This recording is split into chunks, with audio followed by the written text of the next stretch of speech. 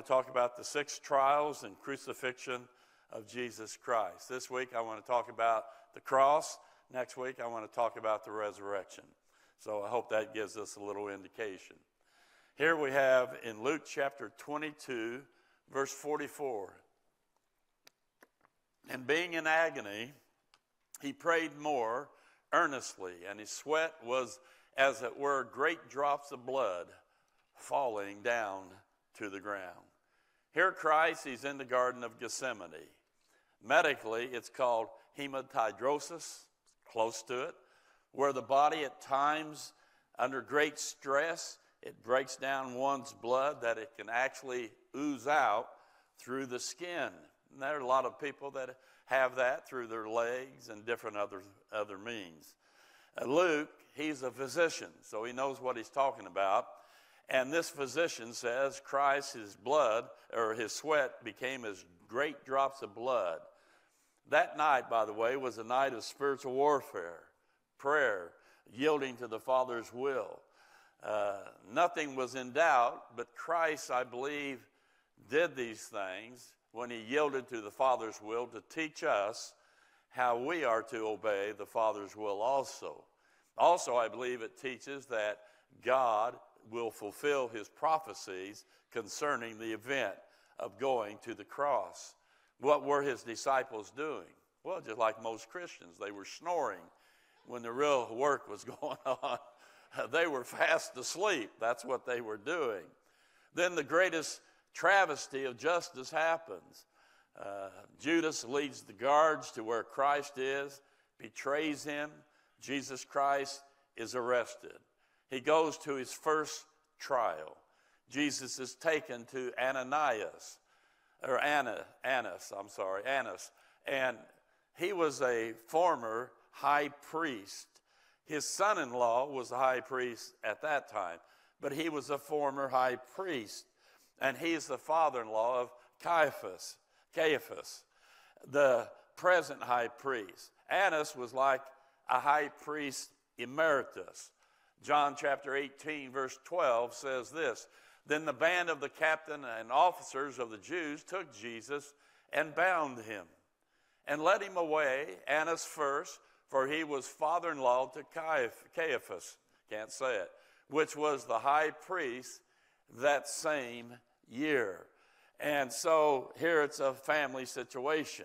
So out of respect to an elder religious statesman, protocol demanded he be consulted first. I don't believe he was surprised, but he was waiting for Christ to come. All was prearranged beforehand. They were setting up their plot in order to condemn Jesus by a carefully orchestrated illegal kangaroo court. That's what was in place at that moment. John 18, verse 19 says this, The high priest then asked Jesus of his disciples and of his doctrine. Jesus answered him, I spake openly to the world. I ever taught in the synagogue and in the temple, whither the Jews always resort, and in secret have I said nothing.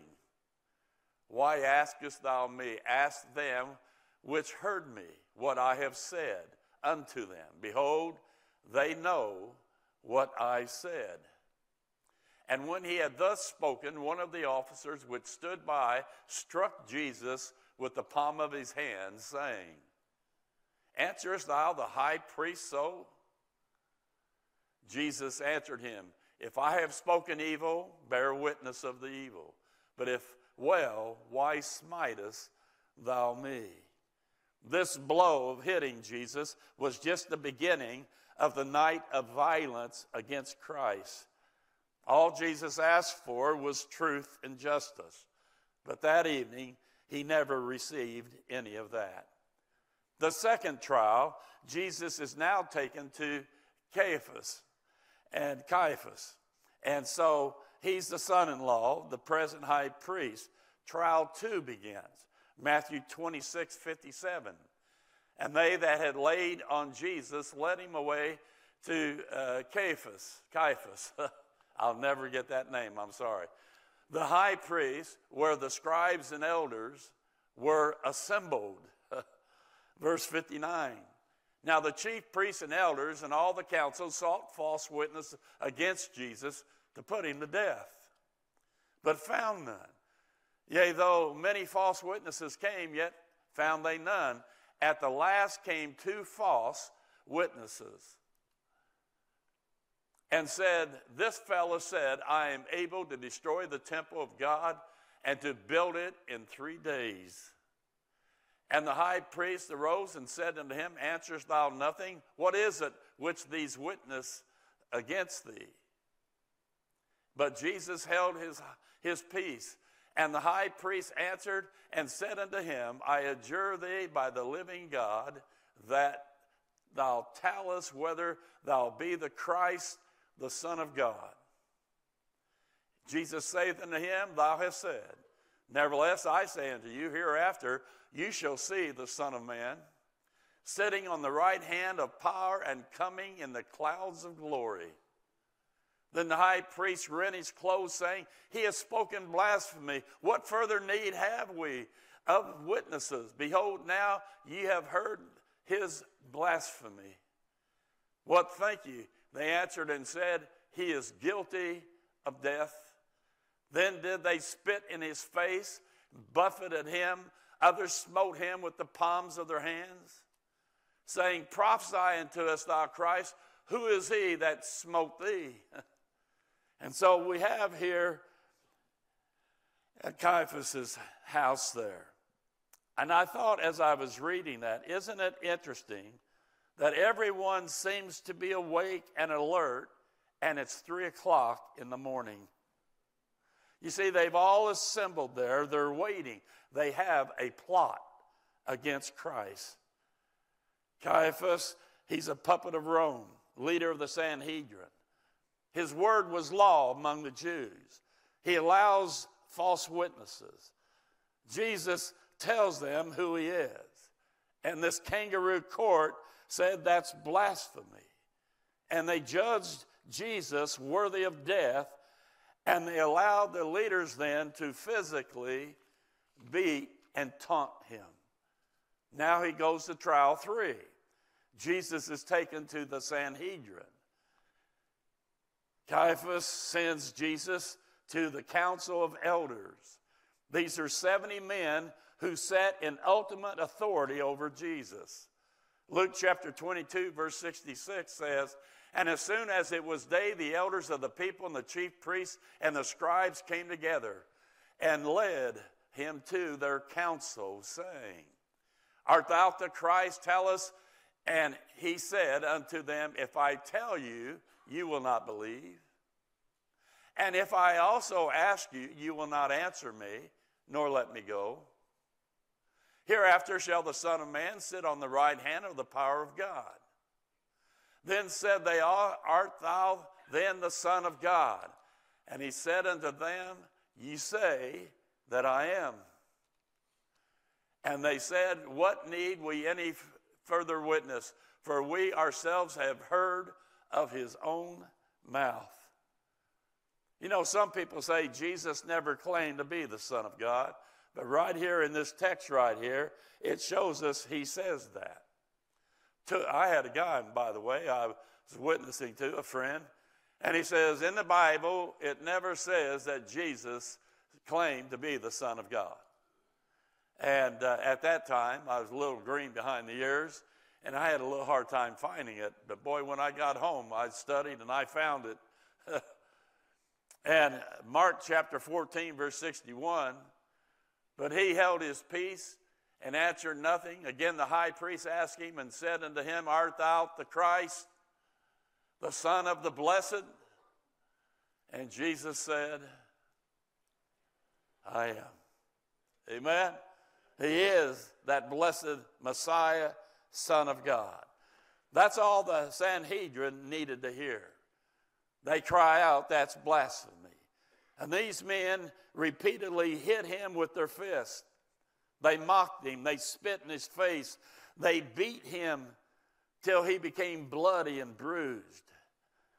Now, blasphemy was a religious charge, and it meant nothing to the Romans' courtroom. So they changed the charges to insurrection and treason. They would say that Christ was trying to overthrow the government of Rome. Of course, that's a lie. He goes to his fourth trial. He's taken before Pilate. Mark chapter 15, verse 1. And straightway in the morning the chief priests held a consultation with the elders and scribes and the whole council, and bound Jesus and carried him away and delivered him to where? To Pilate. Pontius Pilate was a Roman governor over Judea. Pilate was an anti-Semitic Gentile. He was Roman to the core. He was an absolute wolf, thirsty for Jewish blood. He answered to no one but Emperor Caesar himself.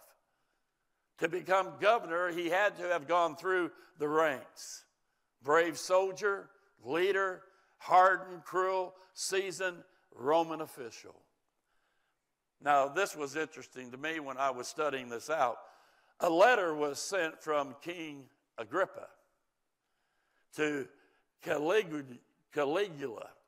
He had become emperor. And it was about Pilate. And this letter said this: Pilate is unbending and recklessly hard. He is a man of notorious reputation, severe brutality, prejudice, savage, violence, and a murderer. Nice letter. That's what Agrippa said of Pilate. An investigation was going on about Pilate as a result of this letter. And interesting, it's during Jesus' trial that Pilate actually is under investigation. That's why I believe that explains why he vacillated so much. He'd go here, he'd come back here, and he was indecisive. And the reason is he was trying to preserve his own neck. And that made him that way. History tells us about Pilate. He was banished to Gaul, beyond the Alps, and he had an emotional breakdown and eventually committed suicide. Should have listened to Jesus. Amen. But here, notice Luke 23, verse 1. And the whole multitude of them arose and led him unto Pilate. And they began to accuse him, saying, we found this fellow perverting the nation and forbidding to give tribute to Caesar, saying that he himself is Christ, a king. And Pilate asked him, saying, art thou the king of the Jews? And he answered him and said, thou sayest it. Then said Pilate to the chief priests and to the people, I find no fault in this man. Finding no fault, but the Jewish leaders demonstrate their hatred of Christ. Verse 5 says this, and they were the more fierce, saying, he stirreth up the people, teaching throughout all Jewry, beginning from Galilee to this place. Now, when they said the name of Galilee, that gave Pilate another thought, how to get out from underneath this. He says in verse 6 and 7, when Pilate heard of Galilee, he asked whether the man were a Galilean. And as soon as he knew that he belonged to Herod's jurisdiction, he sent him to Herod, who himself also was at Jerusalem at that time. So he thought he had a loophole. That leads to trial number 5. Jesus is sent to Herod Antipas, tetrarch over Galilee. He was over Galilee from 4 BC to 39 AD. Now, Herod's family, they were brutal. As somebody said, they were bone-deep cruel. That's cruel. They were capable of murdering their own family, spouses. They actually were like the godfathers of the ancient world. This was the same Herod that had John the Baptist beheaded, who Jesus called that fox. As Herod sought some entertainment, some miracle that Jesus could perform his men put a robe around Jesus, around that beaten body. And as questions were asked of him, Jesus remained silent. But the soldiers, they mocked him, they laughed at him, they made fun of him. Herod just kind of shrugged his shoulders off the whole thing, about the whole thing, and sends Jesus back to Pilate. I'm sure Pilate wanted to see him. That leads to the last trial. Jesus is sent back to Pilate a second time. Right now, at this moment, it's 7:30 a.m. Pilate had thought he had outmaneuvered and proven himself to be wise, but he wasn't. Pilate then, he saw another approach. Once a year at Passover, the governor would free one prisoner whom the people chose. They knew of one wicked criminal. His name was Barabbas. Pilate told the crowd, Jesus or Barabbas. Matthew 27:20 says this, but the chief priests and elders persuaded the multitude that they should ask Barabbas and destroy Jesus. The governor answered and said unto them, whether of the twain will ye that I release unto you? They said, Barabbas. Pilate saith unto them, what shall I do then with Jesus, which is called Christ? They all say unto him, let him be crucified. Matthew 27:26. Then released he Barabbas unto them, and when he had scourged Jesus, he delivered him to be crucified. Mark 15:15 says, and so Pilate, willing to content the people, released Barabbas unto them and delivered Jesus when he had scourged him to be crucified. The crowd would rather have a criminal than the innocent Son of God. They scourged him. They stripped him of his clothes. They tied him to a post. They took the cat of nine tails. Each strap on the end had ends of bone chips or metal or sharp objects. They had what was known as a lictor. He was a professional torturer that would oversee these beatings. The Jews would usually give 39 stripes, yet the Romans were more severe. They would beat a person until they were satisfied.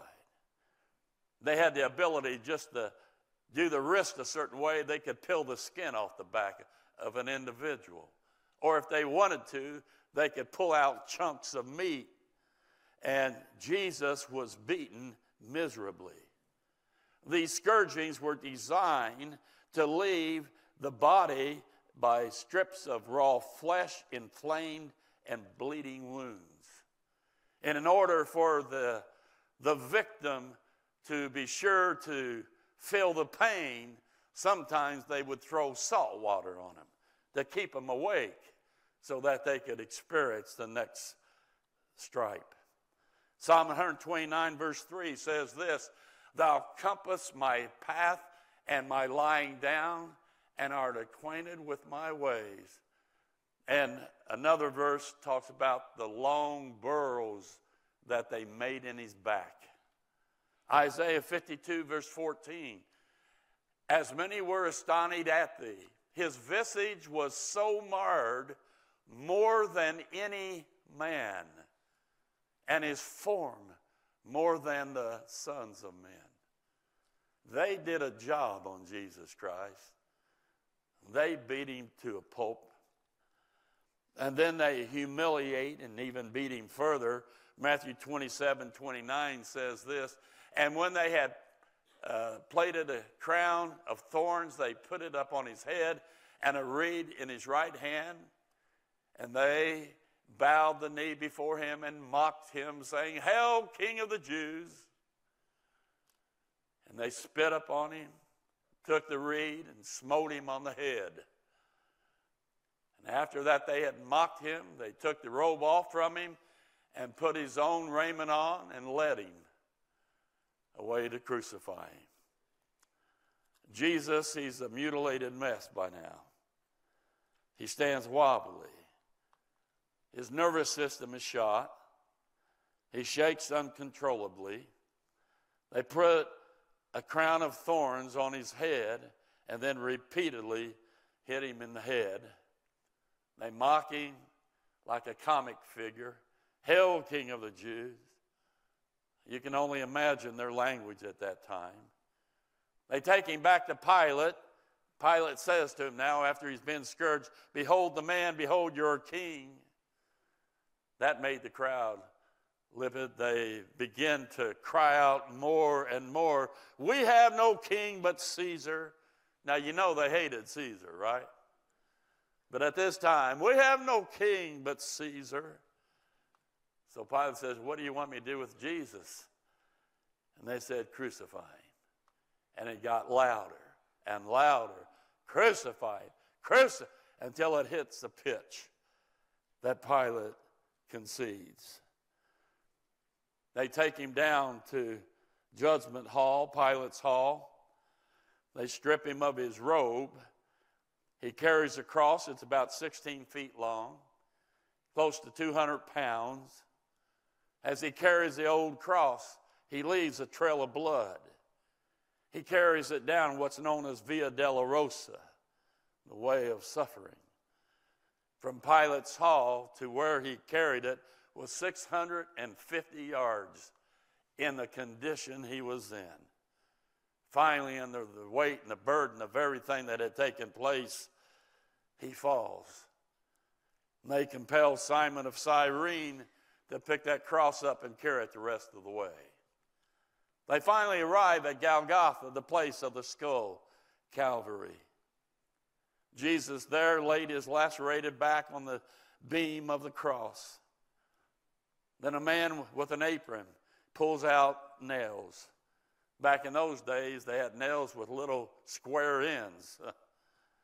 They drive one through one wrist, another one through another wrist, and then they put his feet side by side and drive a nail through the heels of his feet to the cross.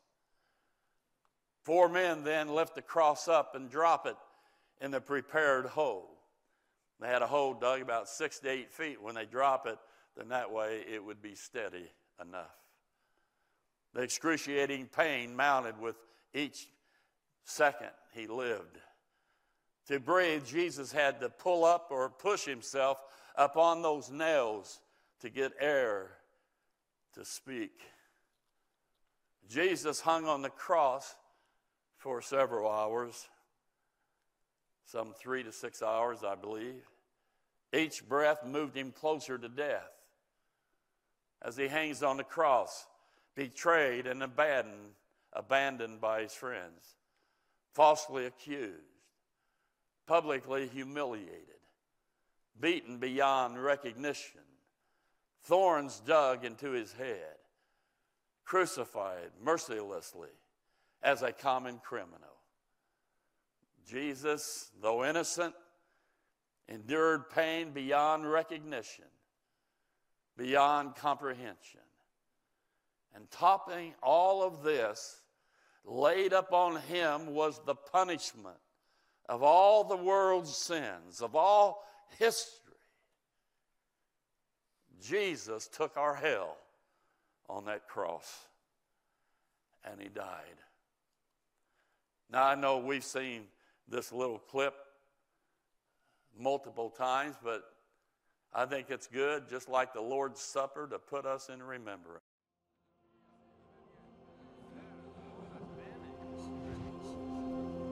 Ilahi!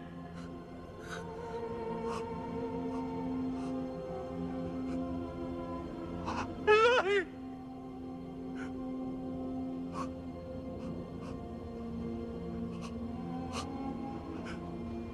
لما سبتني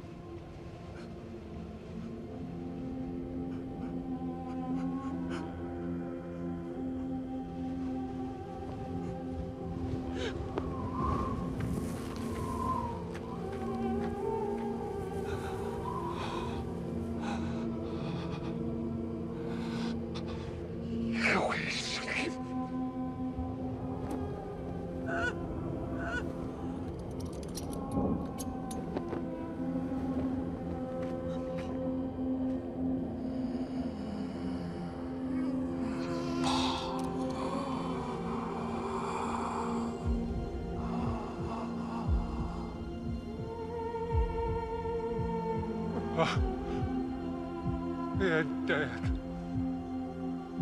Good.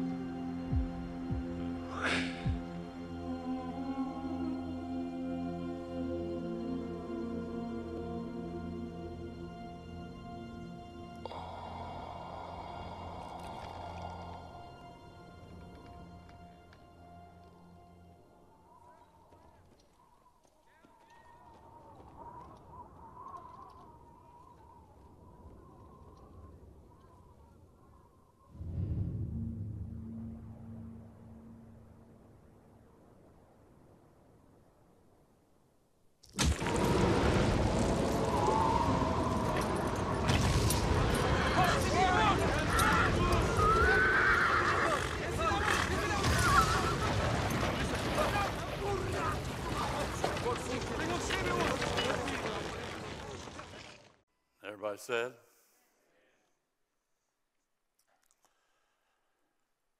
Bow your heads if you would. Question comes, why? On a hill called Calvary, Jesus suffered for our sins, took the punishment of our sins upon himself. He lovingly, willingly paid the price for man's sins. He satisfied the justice of his Father once for all. And he made a way. It's the only way. The only thing that keeps you out of heaven is your sin and your unbelief. And God says today, why won't you believe in him? Look at what he went through just for you.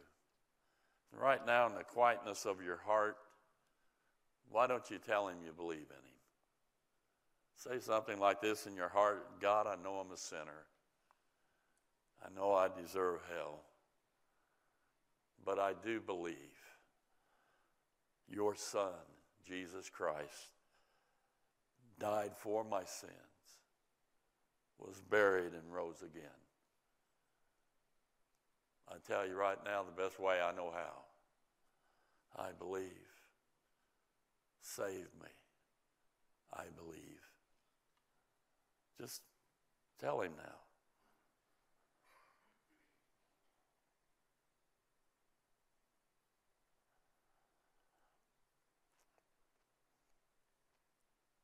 And if you did that, and you meant that in your heart, to as many as received him, to them gave he power to become the sons of God. For with the heart man believeth. If you did that, and you meant that, with nobody looking around, just say as a word of testimony, we don't come out there, we don't embarrass you, but just say, I just asked Christ to save me because I believed in him. Just raise your hand right now. Just raise your hand right now. Anybody like that? God bless you. Father, you know the hearts. You know everybody. I'm grateful for the day at the age of 24 that truth became clear to me. And you saved me by your wonderful grace. I've never got over that. Yet somehow, Lord, sometimes I kind of drift in the sense that I don't focus on what you went through for me. So thank you for reminding me once again of all the trials that you went through. You did that for me. You did that for each individual person here. And I just want to say thank you, God. Here's my life. Here's my all. I love you. In Jesus' name. And everybody said? We hope that you received a blessing from today's broadcast. We would love to have you to visit us in person. You can watch us live and view past services on our website at gpindy.net. For more information, please visit our website or contact us by phone.